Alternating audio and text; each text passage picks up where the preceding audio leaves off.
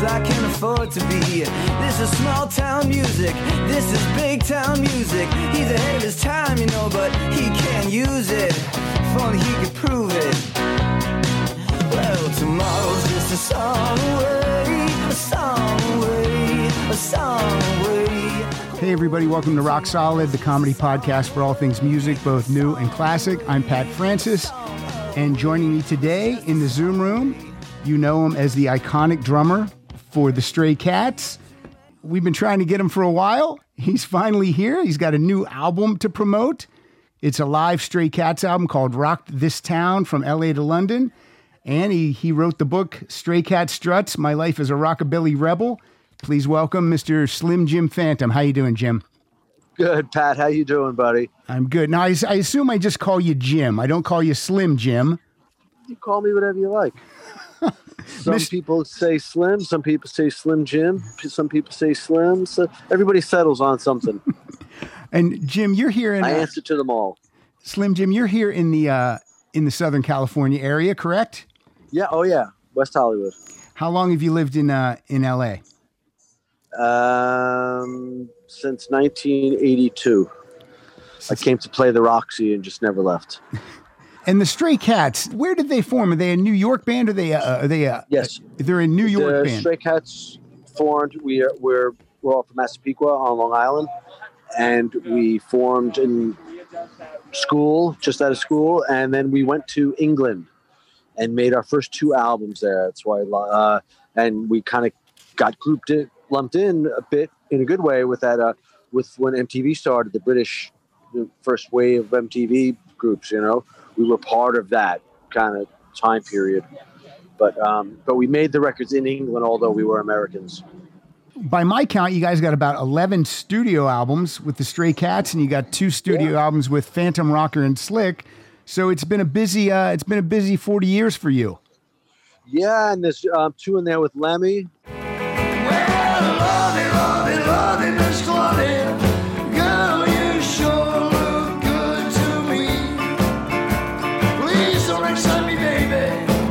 You know it can't be me.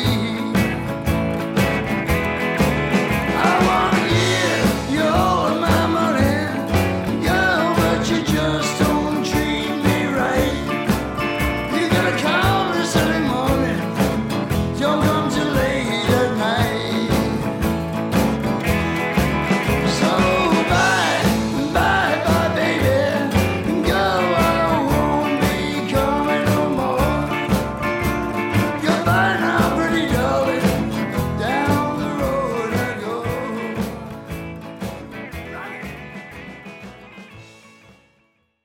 Yeah, there's always something to do, you know. There's always something happening, it seems, in a good way. Now just, you know, it's just a little bit harder to get.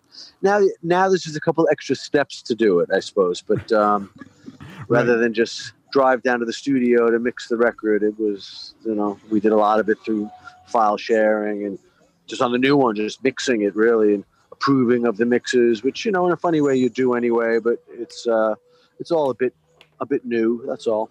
And you're talking about the live album. Is that the one you're referring to? Yeah. Get kicked out for coming home at dawn.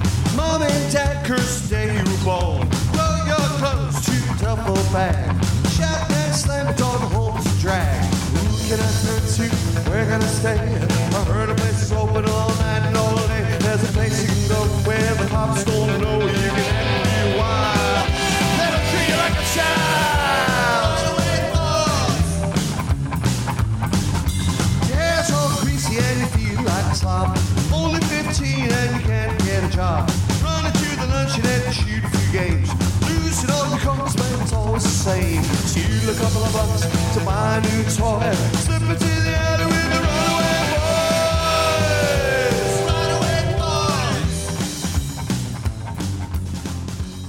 boys. Now, this wasn't recorded at one show. It's like, I guess, your favorite performances that you guys chose from the entire tour, correct? No, I think it's pretty much from two or three different shows. Oh, that's good. The bulk of it was from two that were we did 2 nights in the same place here in LA in Orange County, and the bulk of it is from that. And then a few we really liked. We did a small unannounced kind of thing to launch the tour through SiriusXM, who sponsored the tour, and we did it in a little bar where we in our old neighborhood that still had a PA and a stage there. So we brought everything in mainly, but it was in our old neighborhood, and it was actually in Amityville, right next to our. All right, cool. That's cool. That's like a homecoming. And a couple of tracks came from that. So was that filled with a lot of family and friends in the audience of that show? Yeah, a lot of cousins for me, and a lot of people. It was people from Sirius. It was like a contest. It's kind of last minute thing, Gotcha. A signing, calling. You didn't even know what you were doing, and it was like, wow, it's Stray Cats playing in Massapequa, Amityville. So it was kind of a cool thing. The song order on this album. This represents the set list that you guys played on the 40th anniversary tour. Yeah, more or less. Yeah, exactly. It's in the same order and the same kind of running. Yeah. Well, I love this album. It kicks off with Cat Fight Over a Dog Like Me, which also kicked off the album 40. Too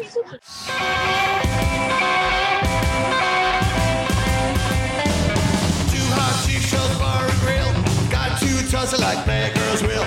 Out of the bar to the parking lot. Fussing and cussing over what I got from the parking lot. Took me to the woods. You got no honey, I got the goods. Champagne blonde and the hot brunette. I'm about to find up to get. Cat fight, that's what I'm talking about. Cat fight, oh, the dog came out. Cat fight, well, glory be. Cat fight over a dog like me. As soon as you hear that song, you know that the Stray Cats are back. Yeah, and it was kind of a cool thing that we opened with not just the tour, but then the album with a brand new song, which is kind of usually the conventional wisdom is to do one that everybody knows right off the bat, right? You can't go wrong. But we decided to do it like a little bit differently, and I thought it was kind of a cool move. I'm glad we did it that way. Well, that song is so good that if you're just a casual Stray Cats fan, I don't think you would even know that was a new song, And I mean that. Yeah. I mean that as a compliment. Yeah, I know what you mean. Yeah, totally. I agree with that. It's kind of right away. You're in a familiar place. Jim, how did the reunion happen? Obviously, all three of you guys were thinking that, hey, our 40th anniversary is coming up. Are we going to do something? And then who calls who? Are you guys... Like, I don't know about this. I don't know about the Stray Cats. I don't know if you guys are tight, when you're not doing a project or, Right. So how did this happen? Everyone usually kind of stays in touch. Usually when there's something, it's usually based on when there's something happening. I mean, casual phone calls. Yeah, once in a while. Somebody's birthday, everyone calls each other kind of thing. But hanging out or going to lunch, that kind of thing doesn't really happen for a long time. Brian lives in Minneapolis. Okay. Lee lives down in Orange County, and I'm right on the front line and still, and gotcha. But there's still a lot of business that everyone's involved with together. So everyone stays in touch. Everything's friendly. And this, we realized that it was coming up. 40 years was kind of a cool thing. Everyone kind of got in touch at the same time kind of thing. That makes sense. And then when you guys get together, is it just like old times? You guys fight about the same things and like the same things? And does it feel the same? Everything is very relaxed now. It's now there's nothing left to prove. Right. It's just really about... everyone just wants to prove that they're good enough to still be in this band. It's pretty heavy Cats, really. That's how I feel about it, and that's my goal always. If I'm good enough to be in the band, I can do anything. So, and it was very relaxed. We just did demos. Brian wrote a bunch of songs, and we didn't go into a demo studio. He just sent demos through on an email kind of thing of him just playing guitar and singing, and some we would just do it live. We had a thread going on it. text, which for the three of us to figure out was kind of an achievement in itself. And we booked the time, and we just went to the studio. We didn't rehearse particularly or demo the songs in the traditional way. We just went to Blackbird Studios in Nashville, and everyone had worked out their parts. We were about a month or so out. We had all the songs in very, very raw form, but went in, and everyone, like Stray Cats, you expected to do it, man. And that's, we went in there the first day and cut a song. Very kind of cool. We worked in the daytime, which for us was a new thing we've done in the past. Right. And like, rather than, everyone turning up different times and all that, it was very structured. It was good. We went in, everyone met at noon, had a coffee. We recorded, we had lunch break, and everyone had lunch together. We had lunch into the studio every day and worked till 7, 8 o'clock, and then went home. Well, yeah, we each rented a little house in Nashville, and some was staying in a hotel, and we stayed in a flat, and someone rented a house outside of Nashville. Brian did near where his daughter lives. So it was very workmanlike in a cool, relaxed way, in a grown-up way. So it was very easy to get stuff done. It sounds nice. Yeah. It was the first time we ever really did it like that, to be honest with you. In the past, it was always a bit more, everyone worked was a little bit more haphazard, I suppose. Yeah. But still, it's still the same result. I thought it was really good. We had the most fun making it. It was very relaxed. We did it live, more or less live in the studio.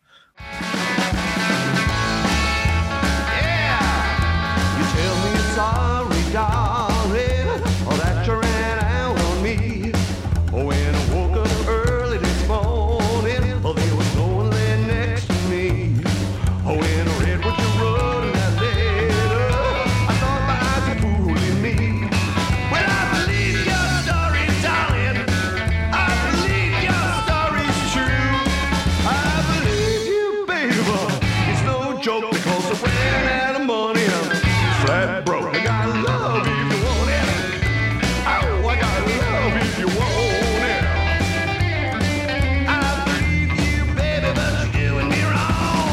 I got love if you want it.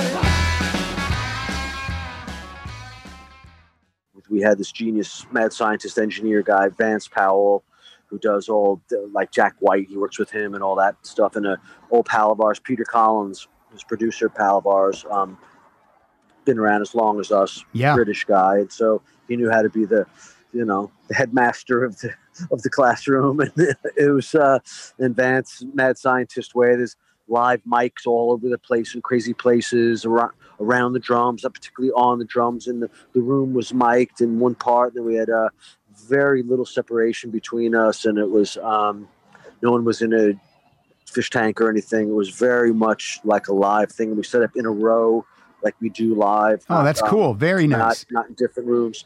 And pretty much there were mics hanging from the ceiling. It was pretty crazy. Old meets new technology. I've lived in Los Angeles for 25 years. I've never not been able to get a concert ticket. I could not get a ticket to see you guys at the Greek. Really? It was like the hot ticket. I mean, I always assume, oh yeah, I'll get a ticket for that. No problem. And no. So congratulations. Well, we had Eagles of Death Metal that night. It was all there. It was all there, people.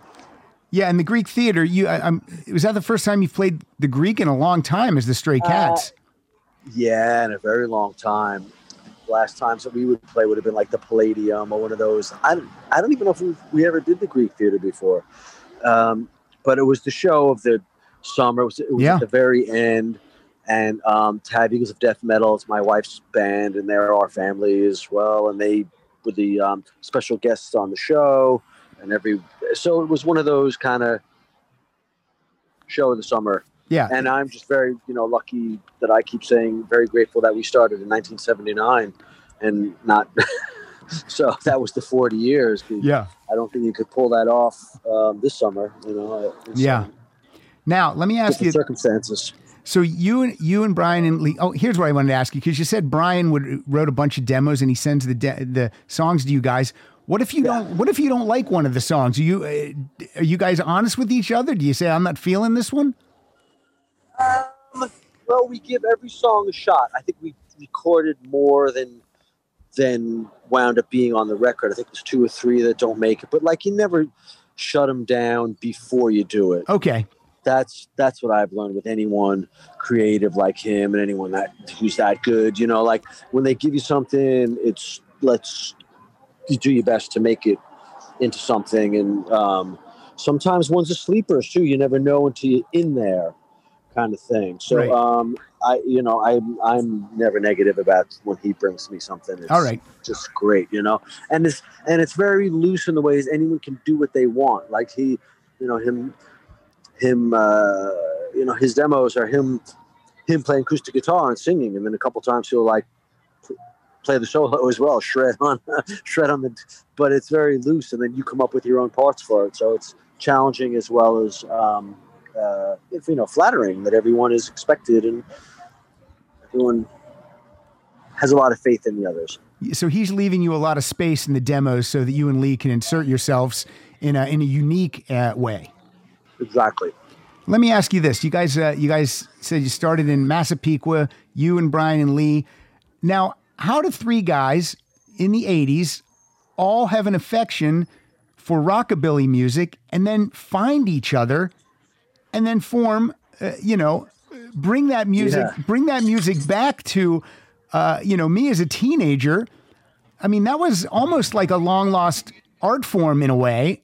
And that was the thing. We at that point when we found it was so all encompassing. We saw it as like a type of a mission almost. We were all the guys in school that played. I knew them my whole life, really. My entire life. I went to the kindergarten with Brian's brother and Lee and me. Brian's a couple years older than us, but we've known each other and played Little League that long, actually. And we were always the guys that played school dance and the Battle of the Bands and all that. We were the guys in school that played, and Lee and I were the same age. We played together a lot. Lee and I were in a band, and Brian was in a different band, and he used to do a lot of stuff on his own too, jazz kind of stuff even back then.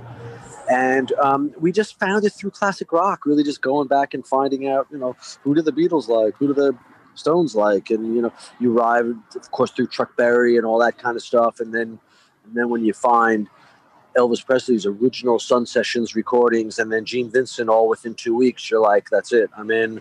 This is a whole new universe that we just discovered. Like opening up a treasure chest and seeing it just filled and no one's touched it for a long time. Yeah. And then I didn't even know that it existed. None of us did. And we were all, music college, if we that lasted long enough, those kind of guys, we all were in school band and read music and could, and also play the bars kind of thing. The thing about the Stray Cats is too, when you guys brought this music back, to us in the 80s, it didn't seem like a gimmick. You know what I mean? It felt you guys you looked and you played, you were the real deal. You know what I mean? Because it would have been easy if you did it wrong. It could seem like a gimmick, and it does not. Yeah, we loved it so much. I think I've expanded my horizons a bit since then. But at that exact minute in time, anything that wasn't Gene Vincent, we made fun of and wouldn't even look at it. Elvis, after he came out of the army, we weren't even, it was like after Buddy Holly, that was the music had ended, we were very much like that, even though we were all musicians and we all knew kind of better a little bit. But the first few years, the year or so that we played just as a bar band around Long Island, and then the next year after that was pretty much, that was all you would listen to, live it, breathe it, dress it, which, I've softened by maybe 10%, but it's, but I think that's the only way that something that different was going to work. We totally believed it and didn't really care if anyone else did. It was like, we just thought everyone would come to us. There really wasn't any doubt or any really compromise or anything like that. So offstage, you guys lived it too, as far as the look. Oh yeah. That's great. I like it. You guys are all in. I love it because if you're living That was it, part of the fun. yeah. I mean, and you probably got some stares, good and bad. Oh yeah, mainly bad back then, but yeah, but that was part of the fun. That's what we did every day. You know, we slept late. We went to thrift stores, went to diners, you know, then went to the gig and played a song that you learned that day from a new Eddie Cochran record that you found. And I mean, it was fantastic times, really. Brian and I had this little tiny apartment we shared in New York, and just went and lived how we thought Elvis Presley lived in the 50s. You know, what's really was our goal was, and we didn't care about anything else. And we worked 5 nights a week. We all made money at it. We were fine, you know, kids really. Yeah. But we wanted to somehow expand the whole thing. And we knew that if we went to England, it was somehow cool. The Clash were there and they were Teddy Boys. And it was, we knew that if we stayed in New York, it wasn't really gonna, you know, new wave kind of came and went very briefly, you know, and that was as wacky as it got on Long Island. And, you know, even in Manhattan, there wasn't really that much of a scene. There was a little no wave scene going on, you know, CBGBs maybe, but it wasn't anything real to me. There was no real movement of anything happening. So we just, you know, thought we could do it there. So you guys saved up and the three of you moved to London? Yes, exactly. How long are you guys in London before you get signed to a record deal? We moved there in June, and we made a record in December with Dave Edmunds. So, yes, with. Across America, BP supports more than 275,000 jobs to keep energy flowing. Jobs like building grid-scale solar energy in Ohio and producing gas with fewer operational emissions in Texas. It's and, not or. See what doing both means for energy nationwide at bp.com/investing in America. With Dave, the first few months that we went there was very rough. We were kind of homeless. We knocked around, you know, Sid and Nancy style, you know, that kind of thing. And pretty much lived kind of rough. That, you know, a few people who were nice to us, like Ronnie Lane, who let us live in his house for a while. And we eventually got little gigs playing these pubs that were on the music circuit. London was very famous for like, there was like 10 pubs where everybody played. The Golden Lion and the Greyhound and the Dingwalls. And like, there was 10, 12, the Marquee, 10, 12 places. And we, you know, they kind of needed bands. They had bands from 4 p.m. till, you know, 11 at night kind of thing. So we got a few of those, and word got out a little bit that there were these wacky guys, because we had been seen around town kind of thing. And, you know, the first few people that really dug us and came to see it were like Strummer and Lemmy and Chrissy Hine and people like that, Matlock, Mick Jones, people like that were the first. You know, there were 10 people there, and it was, you know, 8 of them were famous. It was weird, you know. And then once that gets out, because then we were the cool thing to be seen at, kind of thing, you know. So once that gets out, then in a place like London, it happened very quickly. And then we met Edmunds, and the record company started to come around, and he was the right guy for it. Perfect. Yeah, perfect. It was very fortunate we found him, because I don't think we really would have known what to do on our own. Of course, we'd never worked in a big studio before, and I don't think you have to remember this is 1980. Like, who would have been the producer that you would have gotten? You know? Yeah, I mean, he's the perfect fit. He understands that music.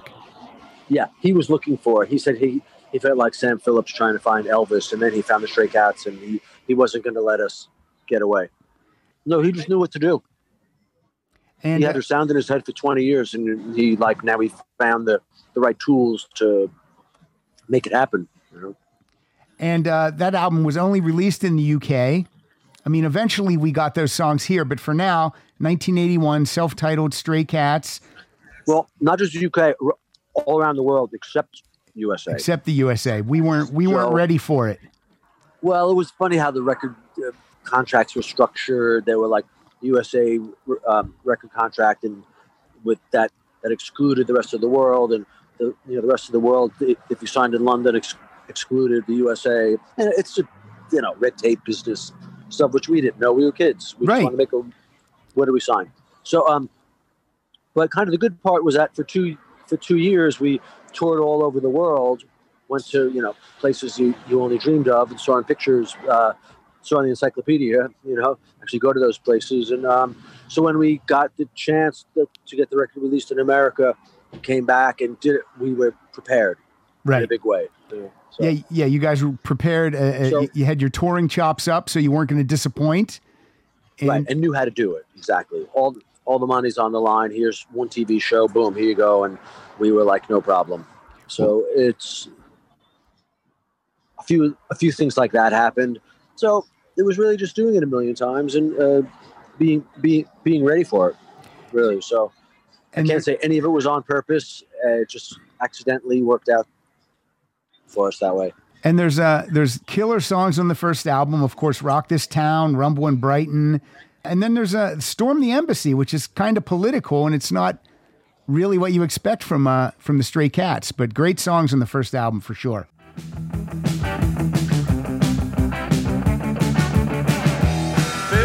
men taken captive in a hostile foreign land. Scorching sun beating down onto miles and miles of sand. Amid each country being ruled by a man who thinks it's fun to hold our people in return for a shot that's on the run. I think it's funny.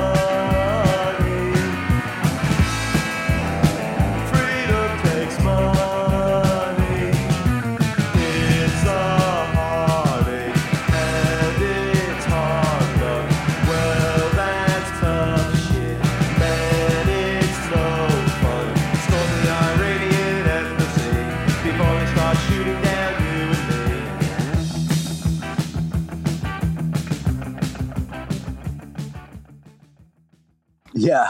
Yeah, that was like an incident that just happened when we had just gotten there. I think it was a big, siege or whatever it was, and we liked the Clash and all that. Right one like that, So well, so that was it our worked. attempt at it. Yeah, I like it. When you guys tour, no one else is on stage except you three guys. Right. See, now I love that. I love that you guys, it's still raw and it's still rock and roll. You're not augmenting it with horns or backup singers or keyboards and all that stuff. No. It's just but the three of you guys. No, that would be kind of cool, though. I think the Stray Cats would probably sound really cool that way. Sure. But we didn't. We didn't. But it's pretty cool. Now, let me ask you about your drumming style that you play a minimal kit. When did that start? That started when we started the band. I played, took drum lessons and studied drums and played the school's way and all that, and was going to make it what my life was, no matter what. Right. But when the Stray Cats happened and we got turned on to a lot of the stuff, we saw photographs of the big influence on us trying the thing with the drums like that was Gene Vincent and the Blue Caps. They had a very minimal kind of drum kit, and then we saw the old Elvis Presley footage from when you had Elvis, Scotty, Bill, DJ Fontana was a drummer, and so we thought, well, let's try doing that because that's what those guys did. Our new heroes. That's what they did, and then that evolved into moving to the front of the stage like no one else had done that. No, even these people that we loved, it was behind, and no one really had ever stood up. They did it in photographs and that kind of thing, but no one had actually gone all the way with it. So I think we were pretty much the first ones to do that. And when you see the Stray Cats live, you know a lot of times you're just watching the lead singer, lead guitarist, but you and Lee, you guys are killing it as performers. You're not the typical rhythm section that's just, Lee's not just standing in one spot, and you're not hindered by sitting behind a drum kit. So you guys are out there and performing, which is cool and different. Gives the audience a lot to watch. Yeah. Yeah. Me too. I'm trying to watch it too, but it's going by pretty fast, and it's those two are very musically advanced people. It's really happening in a fast pace. It's like being an NFL quarterback kind of thing, as I always related to. It's happening faster than it looks on TV, kind of thing. Right. And just I would like to watch it myself. Sometimes I'm hearing this, hearing what they're playing and seeing what they're doing and saying, like, wait a minute, I want to stop for a second and just watch this. Holy mackerel, that's a great solo. But of course you keep it all going, and then you look at you watch the tapes. Right, exactly right. How many pieces are in your kit when you're on stage? How many pieces we got there? Not that much less than anyone else. We use a kick and a snare, 2 cymbals, on maybe not quite half, but like on quite a few things we bring up an extra tom. Okay. Or a hi-hat, but that comes on and off. Luckily, if I was by myself, I would just leave it there because I couldn't be bothered to take it on and off myself. But the Stray Cats, you have a little help. You're in a there's a few more people around to help, and but it's more or less a conventional drum kit. We just have the snare drum stand higher, and in a lot of ways, it's very much conventional rock kit. It's just where we position it and how we play. Right, and you're using everything that you bring. There's not a bunch of stuff there for show, because what a waste of time. Oh, I always say that, and I love drummers. I love every single drummer, and I watch any drummer play any live thing ever. And I always wonder with these big giant ones, I'm going to wait here all night if I have to see him hit that one. There's some tiny cymbal somewhere, if he even touches it. And the real good ones somehow do it. Neil Peart would use it somehow, Sure. Somehow the good ones use everything. Once, maybe just once, but some guys got to set it up. It's good for the economy. I can remember in college, there was a guy that lived on my dorm floor. He had a Stray Cats tattoo, combed his hair like you guys. He was all in on the Stray Cats. And one day I remember him having a knockdown, drag out argument with a guy who was saying that because you had such a tiny drum kit that you weren't a good drummer. And this guy was not having it. He was not having it, Slim. He was defending to the death. And really, the funny part is that it's exactly the opposite. I agree. You have to do so much more to get the sound out there. I mean, you're all over the place. You go to Indianapolis 500 on a bicycle and see if you can do it. Keep up with the guys. That's a good way to do it. That's a good way to say it. So the first 2 albums that were released around the world. Then when you finally get to America, those are kind of put together and released as Built for Speed. Yes, exactly. And this goes platinum in the U.S. Well, over 2. Okay. It was because it was, a complete perfect timing with MTV, and we already had some videos made. So it's just there was 2 I think that we had made in England. Like Stray Cat Strut was already a video. Black and orange stray cat sitting on the fence. Ain't got enough dough to pay the rent. I'm flat broke, but I don't care. I strut right by with my tail in the air. Stray cat strut, I'm a ladies' cat. I'm a feeling Casanova. Hey, man, that's that. Get a shoe thrown at me from a mean old man. Get my dinner from a garbage can.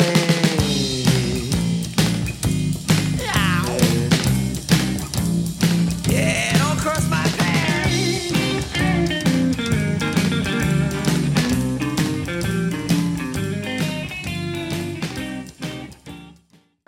like we got, again, the timing of the world was on our side a couple times, and that was one because it was tailor-made for that, for MTV, and that had just launched, and believe it or not, they were looking for content. Right. They didn't have any content. They had Rod Stewart videos and the Buggles, and that not a lot of stuff. And then that kind of broke it more than radio. Radio came along after MTV. Like radio was forced into it, really. Yeah, they had to. Yeah, radio had to watch what MTV was playing and what the kids were, grabbing hold of, and then they had to say, "We got to get this. Right. We got to get this on the airwaves."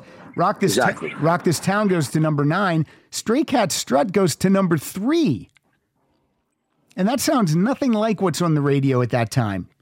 No, it was totally different. Like I don't even know. A testament to it. It's just timeless American music, and I think if you went up there with the approach of we're going to make it sound like Gene Vincent, then you would be in trouble. But I think you had to modernize it. Yeah, certainly have the love of it, like we did, the love of Gene Vincent and the love of Buddy Holly and Jerry Lee and of course Carl Perkins and all those records. But I think if you went up there and made a record, although we love how they sound, a dusty old record, as great as Rock Around the Clock sounds, you had to make it louder. You had to amp it up. You had to do something to it. And that's why I think it was, Edmonds was the right choice. And I think we organically knew that as well. I'm still shocked that a record label chose Stray Cat Strut as a single, though.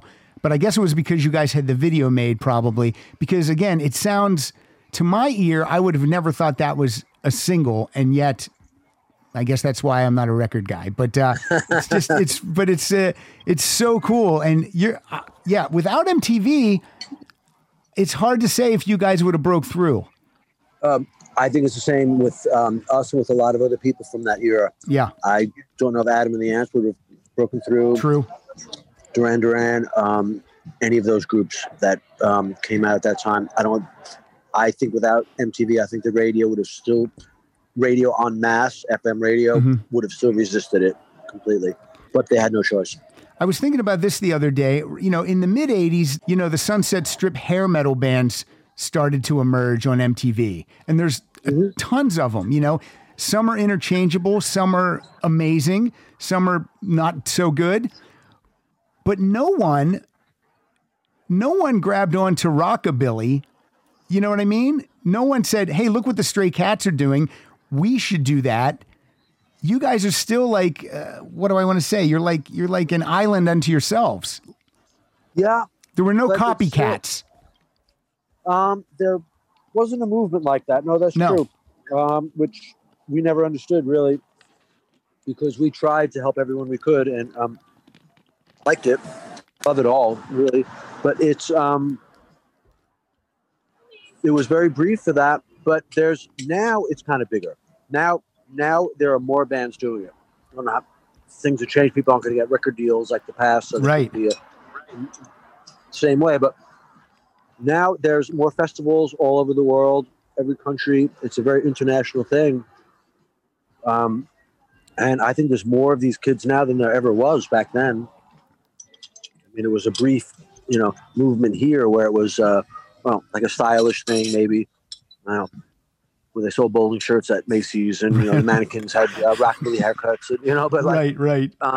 But now I think there's more of them than there was then.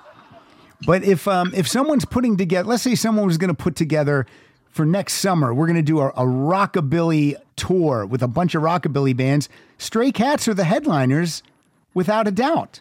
That's got to feel good. Oh yeah, I think so. Yes, exactly. I do think that we're the only ones that could pull something like that off. Yeah. Yeah. No That's doubt a great about idea. it. Yeah. Let's do it. Man. So, 1983, then Dave Edmonds comes back. He produces Rant and Rave with the Stray Cats. The label's probably, hungry for new music because you guys are breaking through, and you guys get 2 more top 40 hits with Sexy and 17, and then I Won't Stand in Your Way. And I Won't Stand in Your Way is such a great ballad. I love it.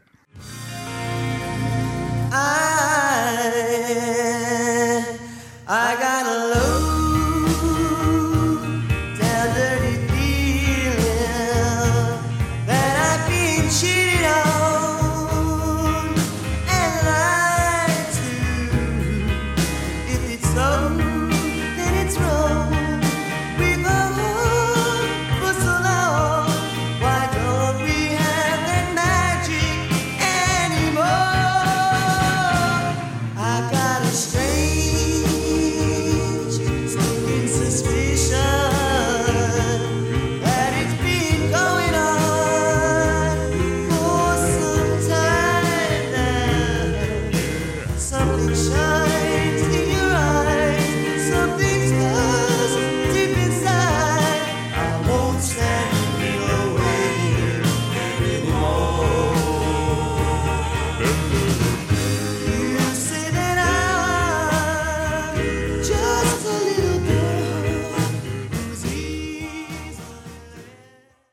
my favorite one that I think we've ever done, or way up there.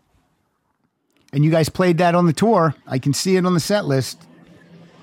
On this show, we did a different version. Like when it came out, we toured with the a cappella group. Okay. That was on the record. We brought them on tour with us, and to sing, to have a real 5-piece a cappella doo-wop group with you. There's nothing like it. Those guys are fantastic. 14 Karat Soul from East Orange, New Jersey. They were the real thing. But we play the song. It's still the same song, but we adapt it differently. Let me talk about you guys. You worked so hard from the early 80s, and then right around the mid 80s, you guys start to do some of your own projects. Brian does Radiation Ranch, and then you guys, you and Lee hook up with Earl Slick, and you do a couple of albums, Phantom Rocker and Slick. This the self-titled one from '85. It's such a great album. I tell more people they need to seek this record out. The album kicks off with What You Want. It's fantastic. What you want is glamour. What you want is showbiz. Not to sound corny, but you don't know what it is. What you want may be much more. Rob the rich and screw the poor. Mustn't be the lonely scene. What you want is just too obscene. Yeah, what you want, I can say goodbye. What you want, I'm not the regular guy. What you want, I can't supply. Yeah, that was a very special record. A few of those songs that Lee and I had written from school, kind of thing, And when you toured with Phantom Rocker and Slick, you're still playing the drums the way you play it. You weren't sitting down. You were still doing. Oh no, I was. You were. No, yeah. With Phantom Rocker and Slick, when we toured, I sat down like regular drum kit. Yeah. Did you do that purposely because you wanted to separate what you do with the Stray Cats? Yeah. From this exactly. band. Okay. Yeah, and plus as a drummer, I've been, I wanted to get back to playing a full drum kit. A lot of the songs required some more, sounds. It was more of like a traditional rock sound. But again, it was really cool. We got Steve Thompson, who the next thing that he worked on after that was Guns N' Roses record. Right. And we had Keith Richards. We got him to come play on Nicky Hopkins. It was the last time that those two were ever on a record together. They weren't there at the same time, but Nicky played on all those Amazing Stones records, and we got Nicky and Keith Richards together. Pretty cool. We managed to pull that off. Yeah, when you get Keith Richards and Nicky Hopkins in the studio with you, you got to kind of be secretly pinching yourself because you've been a fan of these guys since you were a kid. Of course. Yeah, exactly right. And are they just as cool as you would hope they would be? You're peers to them at this point? I mean, you might not. Hey, it's Kaylee Cuoco for Priceline. Ready to go to your happy place for a happy price? Well, why didn't you say so? Just download the Priceline app right now and save up to 60% on hotels. So whether it's Cousin Kevin's Kazoo Concert in Kansas City, go Kevin, or Becky's Bachelorette Bash in Bermuda, you never have to miss a trip ever again. So download the Priceline app today. Your savings are waiting. Go to your happy place for a happy price. Go to your happy price, Priceline. Feel it. Yeah, we had known them for a while, so okay. like wasn't like you met them the same day, but yeah, to come in and do it, And Nicky was cool. He was at that point doing sessions, so he was just cool to have him. And like Keith is more like he just has to want to do it and has to be the exact right moment, really, And Keith probably just wants to have fun. If it seems like it's going to be a fun time for him, it just happened to work out. We saw him. We said we're in the Media Sound tomorrow night. You want to come and play? And it just happened to work out. Promised you a life of ease, a big pink Cadillac. I stretched the truth into little snaps. One step forward with 2 steps back. I can't explain quite what I mean. You see, I just want to be James Dean. You see,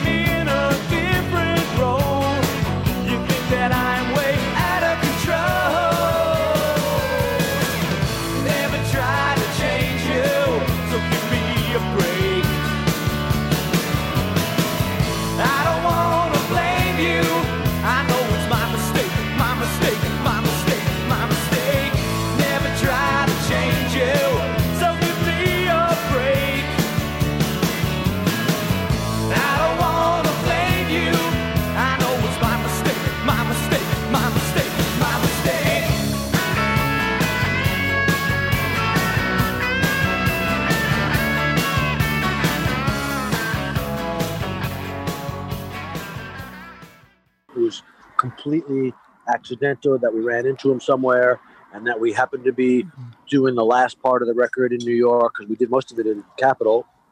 Just happened to, again, it was just one of those timing things. He happened to be in town. Yeah, what the hell, I'll do it, no problem. And he turned up on time, and it was all, just worked out.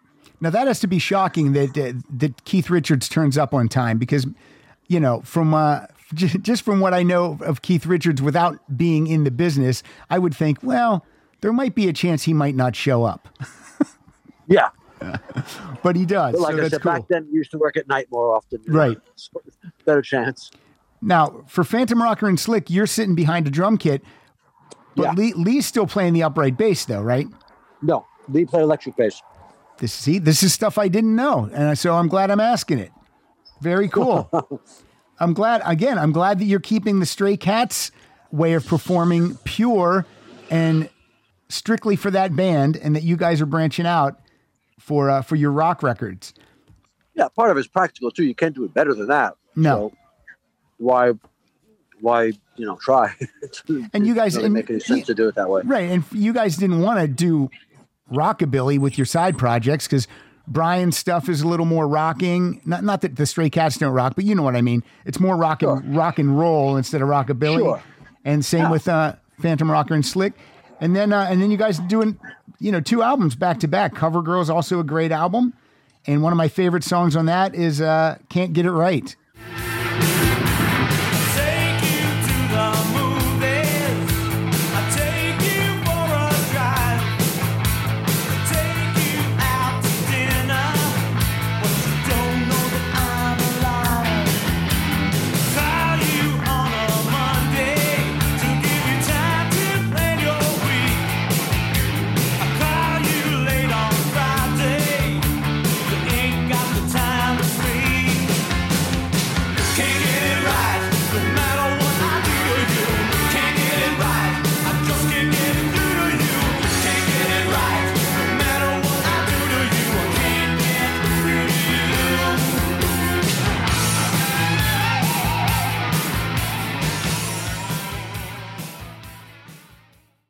Oh, I'm so happy they finally got it together. That came out on a CD, because it fell in that strange era before CDs, Yeah.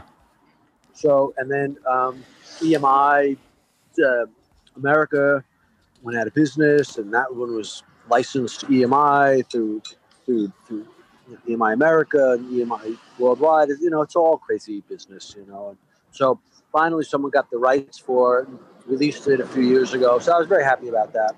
Yeah, I mean, you put all your time into making a record, and then all of a sudden you can't find it. People can't find it. So yeah, it's good that this stuff is available and people can like vinyl's back again, so maybe people still find it on vinyl. Yeah, find a used copy and give it a whirl. Yeah, exactly right. So then the Stray Cats also reconvene in '86. You release Rock Therapy. Well, I met you in the back room. You had lipstick on your face with your see-through backless frilly dress. You were every mom's disgrace. Well, I like to understand you, but I couldn't even if I tried. Like a charging bull in the face of death, I was fit to the time. Well, come on when I call you Angeline. To be in love with you is just a bit obscene. Let me take you out for one more day. My name is Reckless when I get a chance.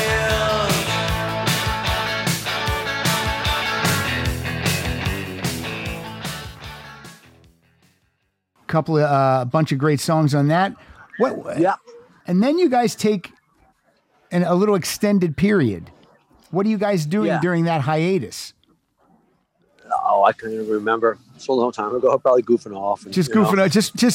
Well, Yeah, you but guys, never stopping, like recording other stuff, probably. I'm sure Lee and I were in the studio doing something. I'm sure Brian was, he's not the type of guy that takes more than a couple of days without practicing 12 hours, He's- Right. He was always up to something. Just just really staying busy in your own informal way. We had been on the road for 7 years at that point, whatever. Everyone was still kind of young, and first time you have a little time. So but we were pretty much back at it pretty quickly. I think we did Blast Off in 88, 89. So it was pretty, I don't know. And Blast Off that's on that long. That's a really fun record. Some of my favorite songs on that are Gina and Bring It Back Again.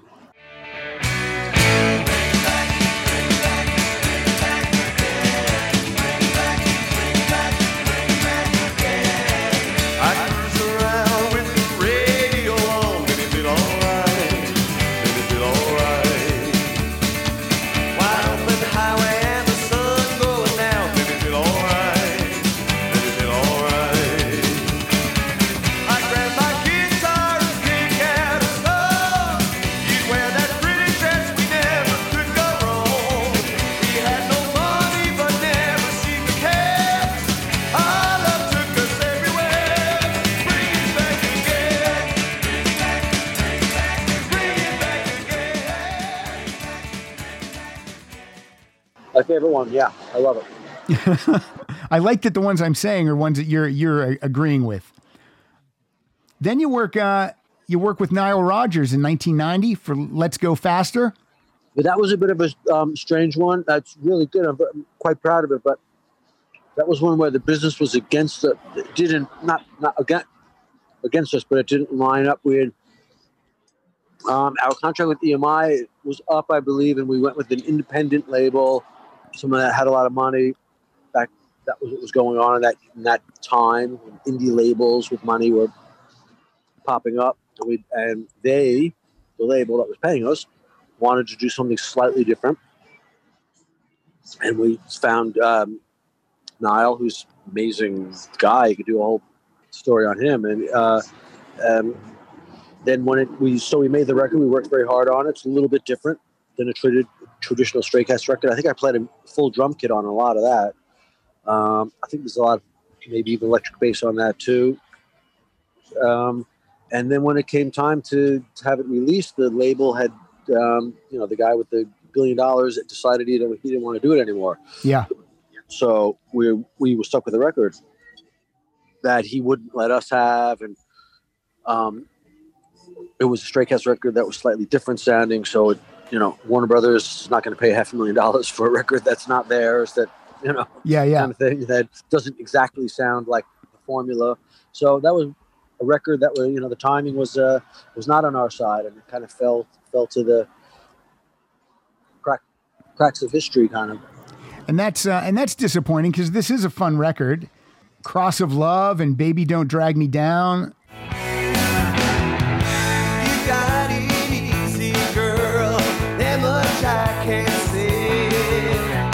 Well, anything your heart desires always comes your way.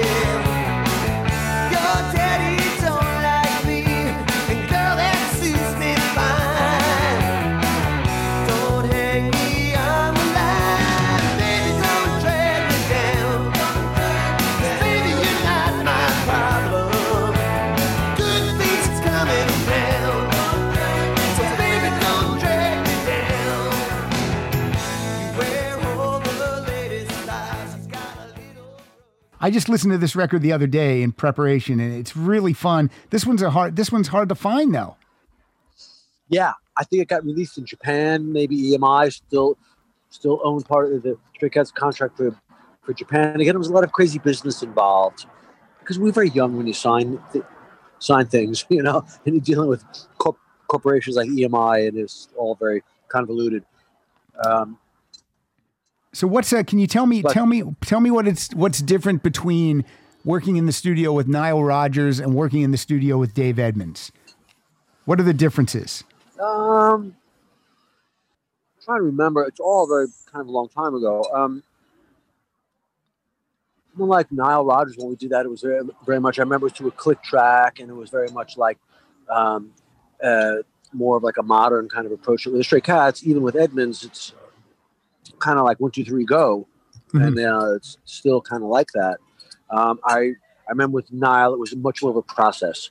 To me, it still sounds exactly like the Stray Cats. It just sounds like a bit more of a polished kind of record. To me, I don't hear that much of a difference myself. I haven't really heard it in a long time, but the last time I did, and I think that record, Brian sings maybe the best ever. He really sings well on that one, and I think it's cool. You know, it is cool. I would recommend people seek that one out if they've never heard it. And then a couple of years later, you get back with Dave Edmunds and record a cool album, Choo Choo Hot Fish. Where's that title come from? We did the record in Chattanooga, Tennessee. For some strange reason, we thought, let's go and do the just us, and no hangers on or craziness, or it was just the three of us, Edmunds and the engineer. We somehow found a studio that was right down the street from the Chattanooga Choo Choo Hotel, where the hotel was train cars. And we went and lived in Chattanooga, Tennessee for a month or whatever it was. And there was a restaurant that we went to every day, a takeout, that was called Choo Choo Hot Fish, that they had a special kind of fish sandwich that we all liked. And we thought, we went there every day. We took a picture of the sign, and that was it. That. As simple as that. Yeah. So this is what with that one. This is what a lot of bands do. Once they go a little bit out of their wheelhouse, like you did with Let's Go Faster and Nile Rodgers, then you always come back to. I think I lost him. Now I'm talking to myself. Well, what I was going to say for the listeners is, then you always come back to doing what you started doing. You come back to basics, and that's what the band did with Choo Choo Hot Fish, produced by Dave Edmunds, and single was Elvis on Velvet.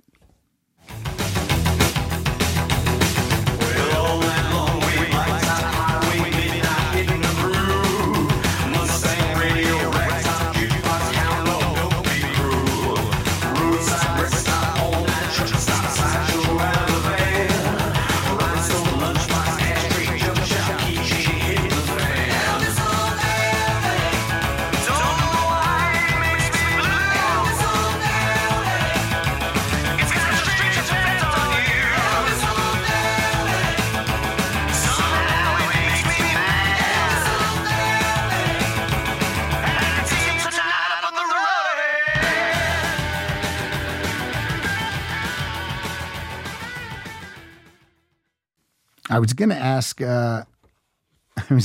Slim Jim what the play out song would be. I kind of think we're done. I don't think he's going to call back. All right, I'm just going to do some promoting. I got 5 copies of Rock This Town from LA to London to give away. This comes to us from Surf Dog Records. And you can follow Slim Jim Phantom on Twitter at official Slim Jim. Also, his website is slimjimphantom.com. And look, seek out some Stray Cats music. It's cool stuff. They're a one of a kind pretty much, because like I said earlier, there's no imitators. These guys reinvented it and took it to the top of the charts. And I'm glad they exist. This is a great live album. And again, from Surf Dog Records. So thank you, Surf Dog, for supplying us with the prizes, 5 copies of the CD. And even though I didn't get to thank Slim Jim Phantom in person, I'm going to thank him right now. Everybody, you can follow us on Twitter at Rock Solid Show. You can go to rocksolidpodcast.com. And I was going to ask Slim Jim what the play out song would be from this. And you know what? I'm just going to do... let's close it out with Rumble in Brighton from the live album, because that's what they closed the set out with. So why not close the show out with that? So that's it, everybody. That was the show. Hope you enjoyed it. I think Slim Jim was having lunch on his cell phone. So if you heard some waiters and waitresses and some dishes clanging in the background, that's what that was. I wasn't eating. Slim Jim was. Thanks, guys. All right, there's a rumble in Brighton tonight. 1, 2, 3, 4.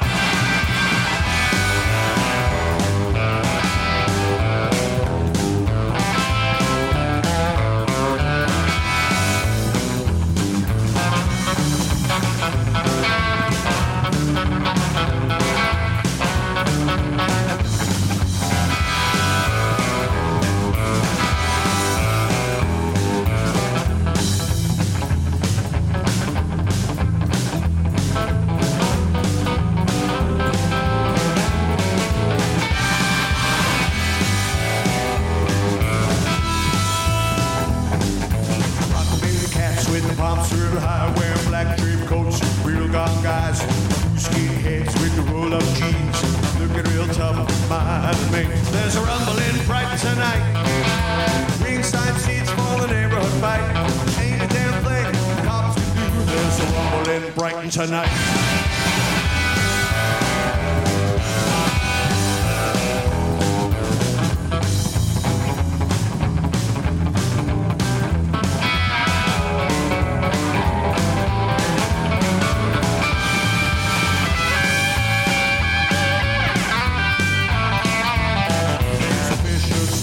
Collars, they got razors in their shoes. I said, go, cat, go. Their battle cry work with 3 years starting to brew. Now the skinheads all using blackjacks, and they're looking mighty mean. They got chains wrapped around their fingers, the heads are shaved and clean. There's a rumble in Brighton tonight. Ringside seats for the neighborhood fight. Ain't a damn thing the cops can do. There's a rumble in Brighton tonight.